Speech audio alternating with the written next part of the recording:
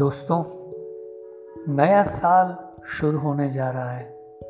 आप सभी को नए साल की अनेक शुभकामनाएं। आज इस पॉडकास्ट के ज़रिए मैं आप सब लोगों को कुछ ऐसी बात बताने जा रहा हूं जो आपकी ज़िंदगी को बदल के रख सकती है। दोस्तों, 12 महीने हैं। इस 12 महीने में आपको हर महीने का एक दिन यानी 12 महीने के 12 दिन आपके लिए निकालने हैं, आपके लिए इन्वेस्ट करना है। अब सवाल ये है कि ये इन्वेस्टमेंट की बात मैं क्यों कर रहा हूँ। तो दोस्तों, ये जो महीने का एक दिन होगा वो एक्सक्लूसिवली आप केवल और केवल अपने लिए जियोगे।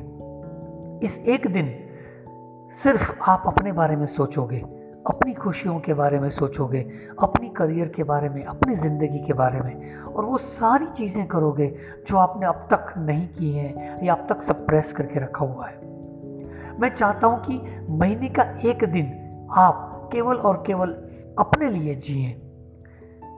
तो दोस्तों, 12 दिन है।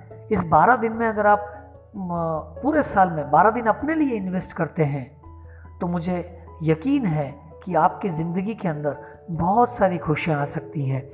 आपके अंदर काफ़ी सारा बदलाव आप महसूस करोगे। और छोटा सा इन्वेस्टमेंट है, वो है एक दिन, महीने का एक दिन, चाहे वो संडे हो, चाहे सैटरडे हो, या फिर वो ऐसा दिन हो जहाँ पर आप अपने लिए जीना चाहते हो। याद रहे दोस्तों, ये एक दिन के अंदर आपको आपकी ज़िंदगी की वो सारी खुशियाँ जी लेनी है और पा लेनी है। तो इसमें कोई बीच में नहीं आएगा, सिर्फ आप अपने लिए जियोगे। इसी के साथ नए साल की ढेरों शुभकामनाएं एक बार फिर से आपको देता हूं, और उम्मीद करता हूं कि आप ये पॉडकास्ट सुनने के बाद 12 महीने में से 12 दिन अपने लिए बिल्कुल अलग से निकाल के रखेंगे। ठीक है? Thank you so much. धन्यवाद।